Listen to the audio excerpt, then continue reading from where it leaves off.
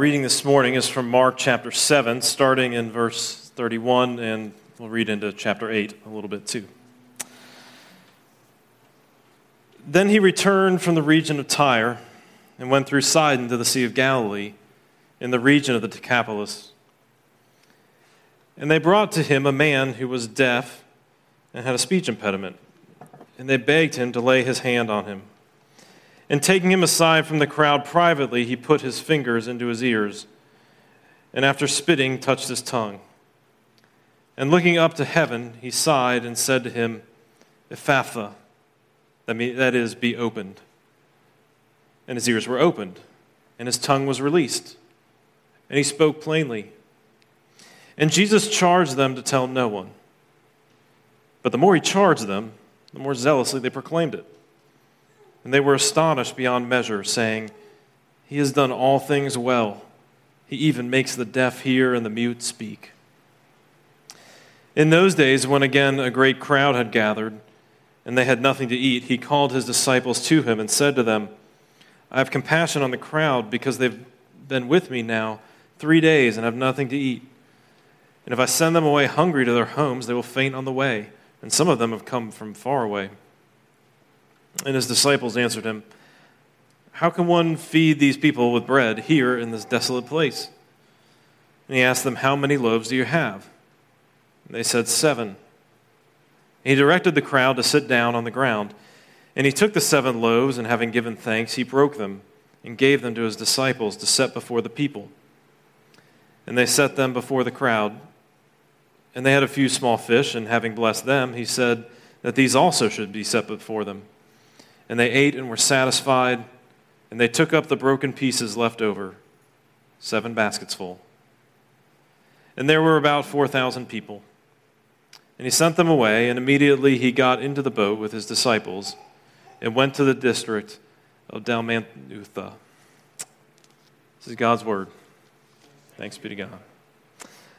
Well, we are all scattered around across a couple of services, wearing masks.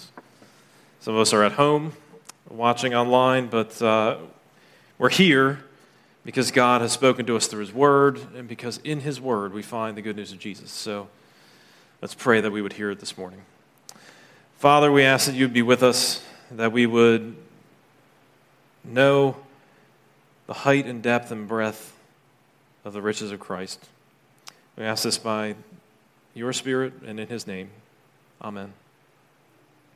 Well, Adrian and I recently watched our way through the series Cheers, which, is one of those long-running sitcoms, 11 seasons through pretty much most of the 80s and into the early 90s, and there's some really amazing moments, and there's some pretty dated stuff, too. And it's also one of these shows that had, almost 30 episodes some of the seasons, so it's just, some of them are total misses.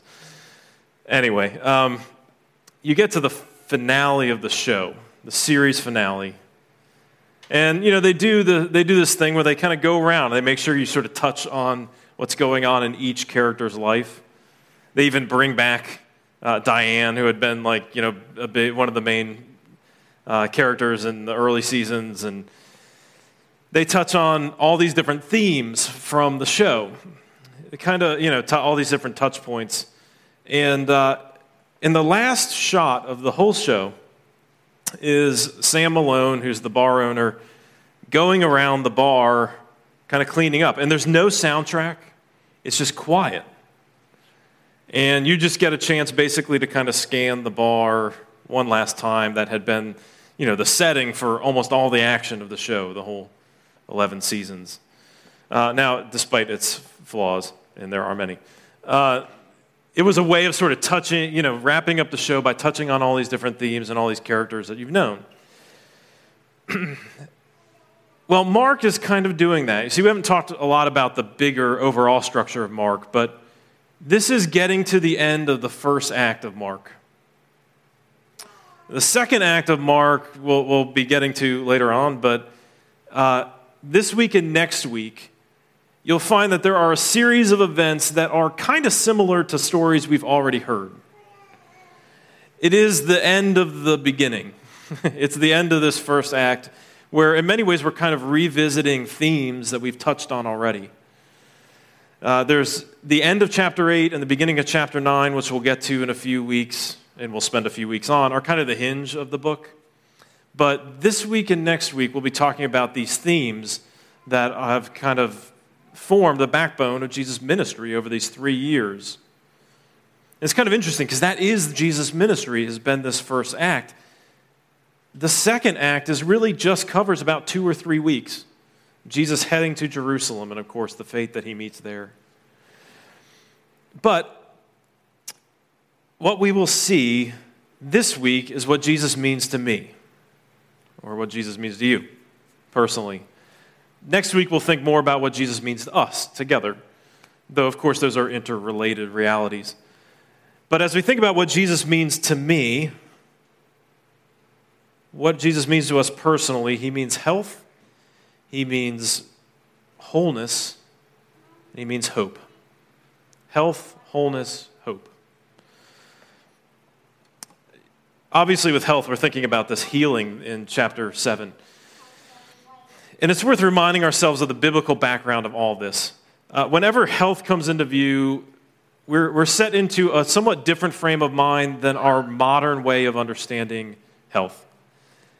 And for most of us, we think of suffering, we think of illness, even death as sort of a natural thing, right? That's just the way of the world. But what the Bible tells us from the very beginning, and we're going to get into a series on Genesis when we get to after that turning point in Mark. We're going to take a break for a little bit and turn to Genesis. And we'll see this fleshed out in much more detail. But in summary, the biblical idea is not that this is the way things are. It's that this is the way things were not supposed to be. That with sin, we ushered in suffering and ultimately death. And so, as we think about a world full of sickness, the Bible is telling us this isn't how it was supposed to be. That is the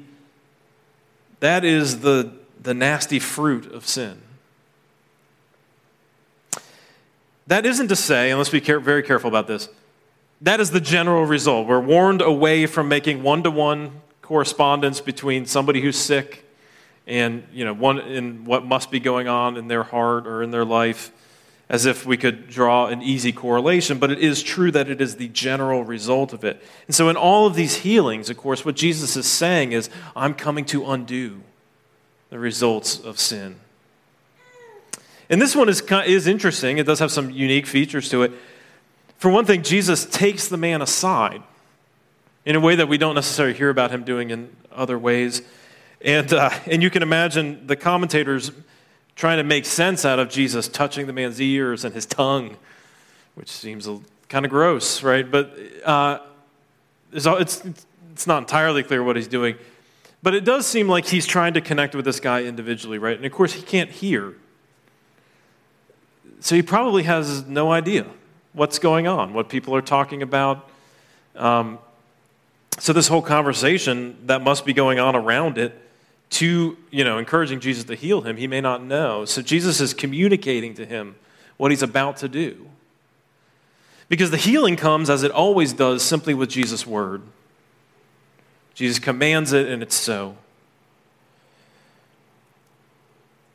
But all these healings, this one included, are signs of what Jesus is going to do in the long run.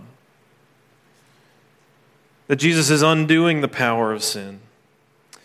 The Gospel of John calls all of Jesus' healing miracles signs. They are signs of the kingdom that is to come. In other words, the deepest problem isn't merely the medical issue here.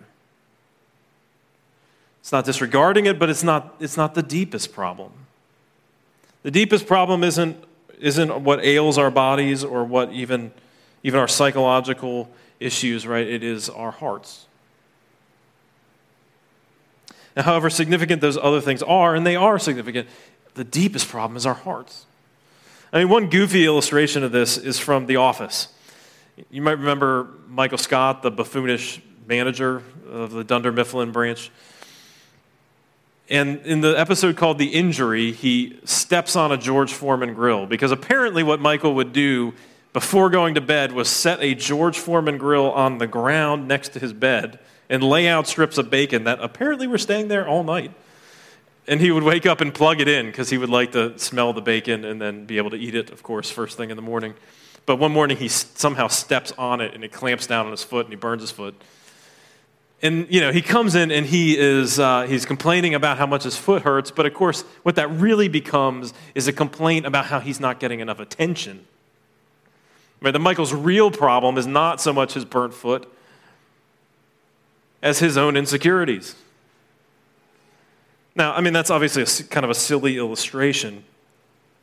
But in some sense, it is just like us, right? Our physical ailments, however significant they are symbolic of the deeper spiritual problem. That our physical ailments will not merely be solved by medical advancement, but have to be fixed by undoing sin itself. And don't get me wrong, those things are really important. The Bible is concerned with caring for people's physical needs, their mental, emotional needs. It is concerned with all that. Even the history of Christianity, despite its many flaws, and they are many, is also marked by care for those who are in need. Those things matter, but what you see Jesus doing, though, is that he doesn't go around, he doesn't eradicate sickness. It's still there. Undoubtedly, there must have been some people around who didn't get healed. Because what Jesus is doing is playing the long game. He's playing the end game with sickness. Because he knows that the core problem is our sin.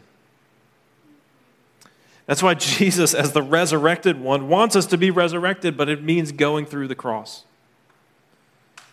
It means dealing with sin as it is. And I think it's always important as we're thinking about what healing means in the Bible, and it doesn't just mean that we have the possibility of being healed physically, as it means Jesus is going to deal with this deeper spiritual reality. I'm reminded of what Jesus asks another man that he comes across that needs healing. This is in John 5.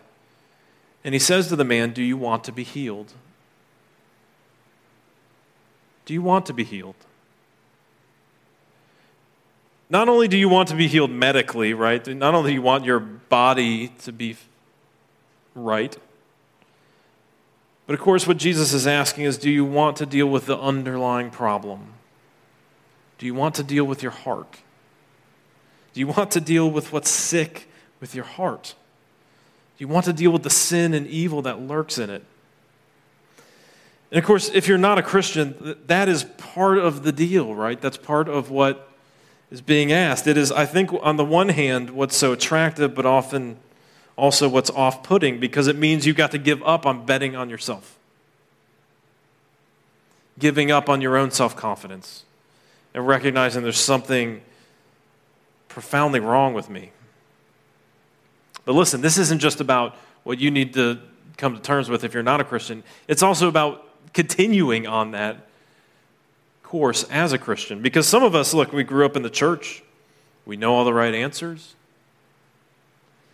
But that conviction that I need to be healed has never really come home to roost. We know that's true, but we've never really taken that seriously. Some of us have known that need maybe at one time in our lives, but as we've gone further along, we've marked out corners of our heart that we're not going to deal with. We're not going to let those get cleaned up. I don't want to deal with that thing. But Jesus wants to clean the whole thing up. Jesus wants to heal you, which means getting into every last corner of our heart. Do you want to be healed? It's not so simple a question as we might think. But Jesus promises healing and guarantees it, as we'll see. It's not just healing, it's also wholeness. Now here we get into another odd story as we get into chapter 8, where Jesus feeds 4,000. Now this is obviously similar. It echoes the feeding of the 5,000 that we saw back in chapter 6. Maybe you remember that. It's one of Jesus' most kind of famous, I think, miracles, where he multiplies the bread, right? He has a few loaves and it feeds this enormous crowd. Some of the older scholars, of the Bible sometimes criticize this, saying this is, look, it's clear that these Gospels are just kind of a patchwork of different stories. They weren't necessarily all that consistent, because here you can see two different versions of the same story. Thankfully, most scholars have come around to realize that that probably would have been just as obvious to any reader 2,000 years ago as it is to us, that there are similarities. And so the more important question isn't, are there similarities, but what is unique, and why would two similar stories be here together? And what we see in chapter 6, and if you remember that sermon, and I don't have time to re-preach the sermon here, but if you remember from that, yes, we're all thankful for that. If you remember that was the context of Galilee, a predominantly Jewish area. In other words, most of the crowd there, maybe the entire crowd, was Jewish. And all the symbolism was connected to the Exodus and Jesus sort of regathering Israel, reforming Israel. Here, he's in the Decapolis, which is on the southeastern side of the Sea of Galilee. If you're looking at, I guess the southeastern side of the Sea of Galilee. And what Jesus is doing is he probably has a crowd here that is mixed, Jew and Gentile. And they're gathered together. And so the symbolism shifts. And the number 7 comes up a couple of times. There's 7 loaves, and they leave with 7 baskets full. And we got to be careful about reading too much into symbolism of numbers in the Bible, and there have been all kinds of crazy things that people have done with that. But the number of 7 is really important. And when it pops up around, especially what somebody like Jesus is doing, it should catch our eye. You know the number 7 days of creation, 7 years building of the temple. It comes up a bunch of times in the book of Revelation where it is clearly symbolic. It just comes up over and over and over again. It is the number associated with doing something perfectly, with completing something, with making something whole. Jesus, in other words, is completing here what Israel had been called to. Israel, way back in Genesis 12, was called, when God called Abraham, it was called to be a blessing to the nations. And here Jesus is bringing Jew and Gentile together. He is doing exactly what we had heard he did. He did all things well. He is completing the work of Israel. He is making it whole.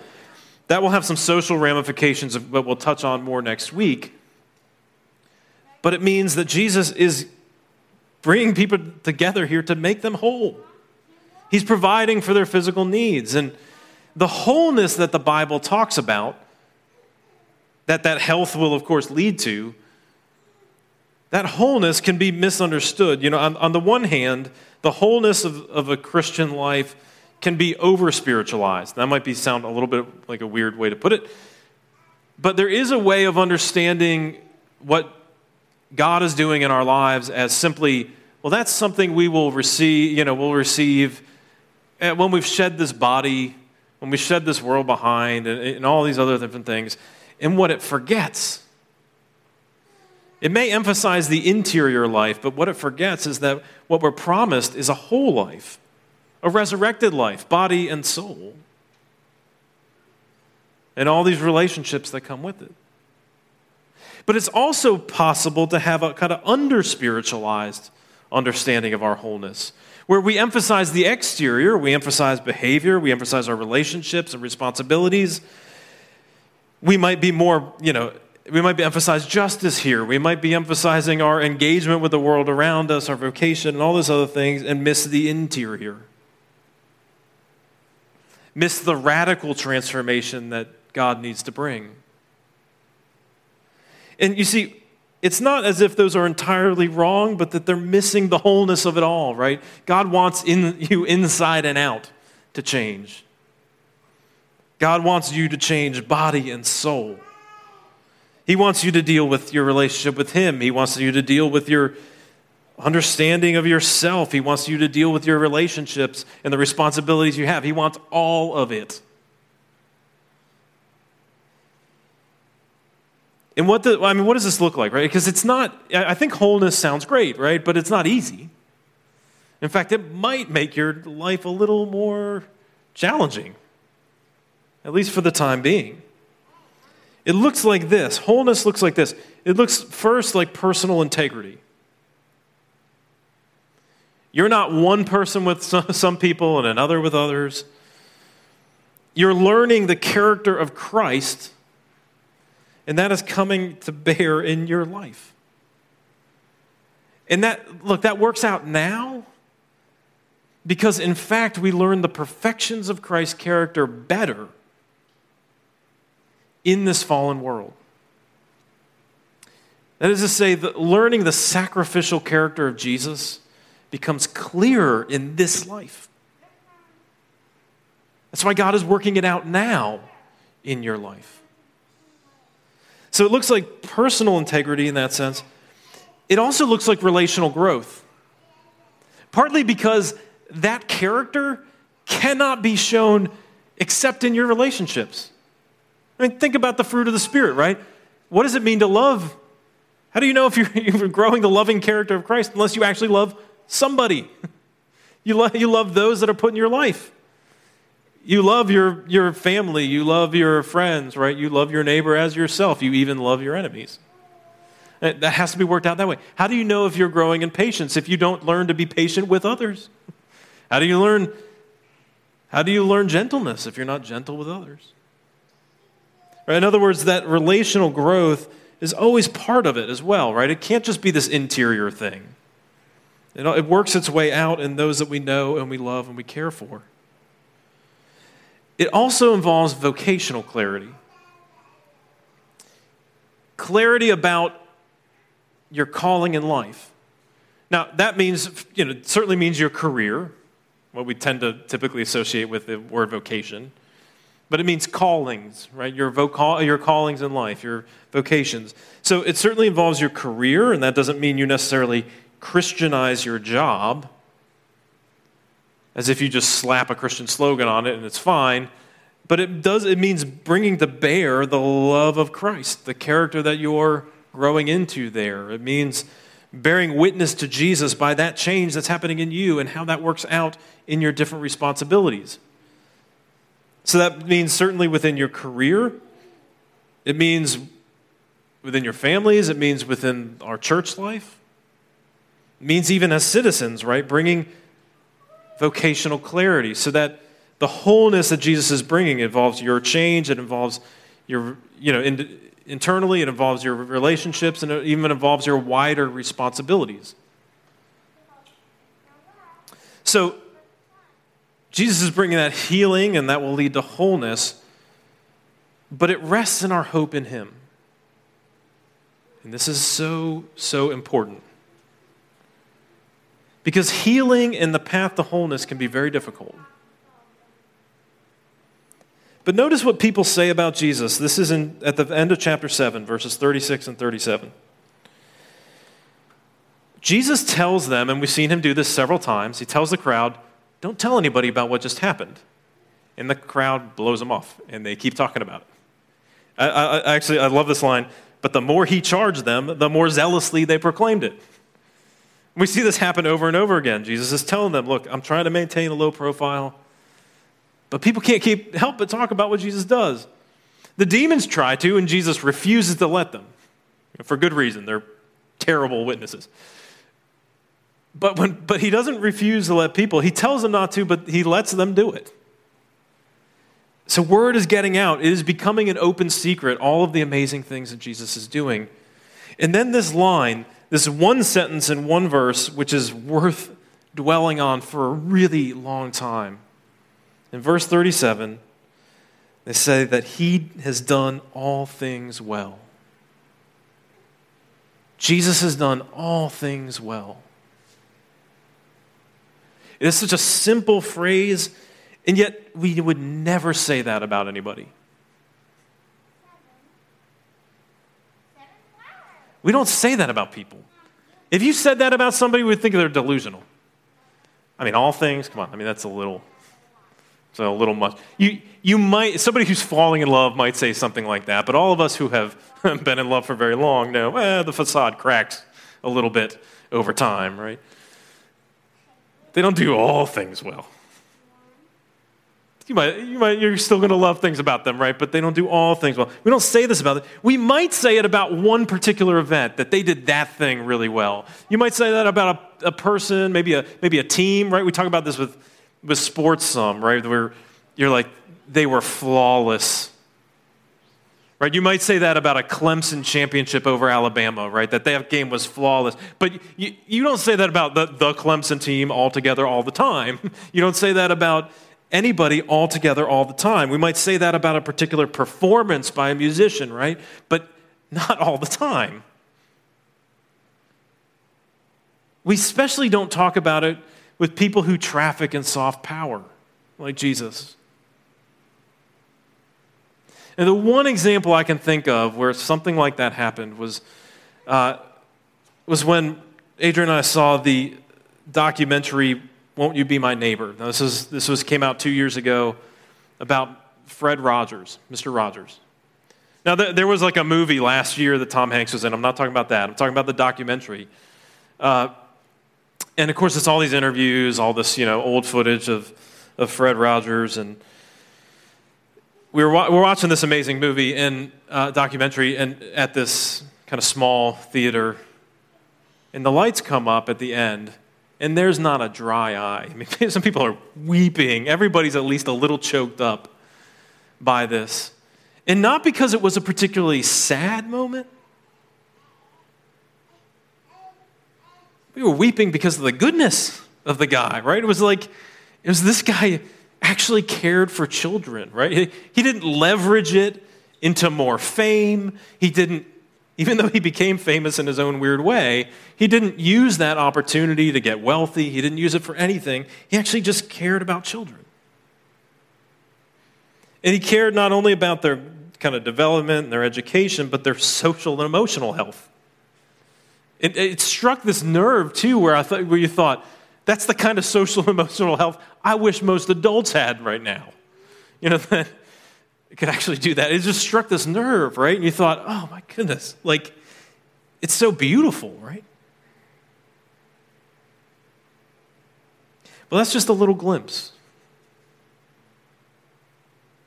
That's just a little glimpse of what we're saying of Jesus. He has done all things well. And think about this man that he healed, right? He's healed a bunch of people. And Jesus is also on his mission, right? Like, as we're saying, we're about to see in a couple weeks, there's a real turning point coming here in Mark. Jesus has his eye on, his eternal plan. The thing that he's been planning for, before creation. He's about to do this great act. He's been healing people. I mean, if this were me, I'd just be throwing around healings left and right. I would be a terrible Messiah, is what I'm saying. Jesus takes time, even with this guy, to pull him aside, to find some way to communicate to him what he's about to do. He has time even for that. But it's not enough merely that Jesus cares. It is where Jesus' love is leading him. It's leading him to the cross. Jesus' compassion and gentleness, his great love and his justice are leading him there. The old theologians when they talked about Jesus' perfections and they talked about his obedience, and Martin Luther especially used these categories a lot, would talk about Jesus' active obedience and his passive obedience. His active obedience, that he lived the life that we did not and could not live. That out of his love, according to the law, he was perfect. And more than that, he didn't just check all the boxes, right? He was kind and loving in the midst of it, not self-righteous like we often think about those who are keeping the law. So he's perfect when we weren't, but he also is passive in his obedience because he takes what we deserve. That by his love, according to the law, all that we deserved, he took on himself. That is Jesus' perfection. That he goes where our sin-sick hearts lead, into death itself. He has accomplished what we could not, that he broke the power of sin and death from the inside out, and then was raised up. Jesus' life for you, that's the gospel. He's accomplished what we could not. And listen, as we talked about health and wholeness, those are hard things to pursue. I mean, again, as we think about what it means to be healed, do we really want to be healed? Do you really want God getting into all the corners of your heart? That's a scary prospect. Do you really want that kind of wholeness? Because that requires a lot. It requires you to think about so many things going on in your life. And the reason we can have courage to follow him into health and wholeness is because of the hope that we have in what Jesus has accomplished. You can follow him. Look, since Jesus died on the cross, you can follow him. Right? Since he knows the horrors of sin, he knows the trials of suffering, he knows the crushing blow of death, you can follow him.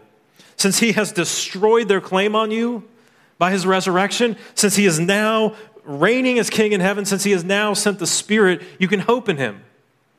Because that hope will not be disappointed. And listen, since all of those things are true, we have every reason to hope in him. That hope is guaranteed. Look, is Jesus going to be surprised at what's in your heart? He's already borne the weight of that guilt.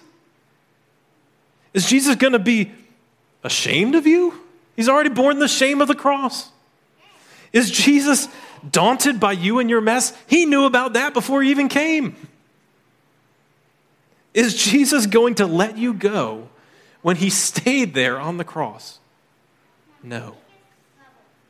We have every reason to hope in him.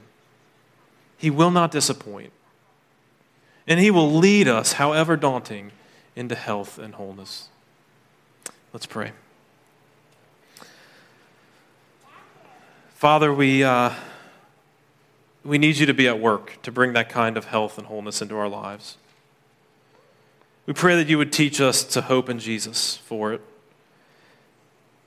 with confidence that Jesus does not disappoint, with every confidence that he will not change his mind because he has endured everything on the cross for us, has been raised for our redemption. Remind us of that hope. Keep us steady in it, we pray. In Jesus' name, amen.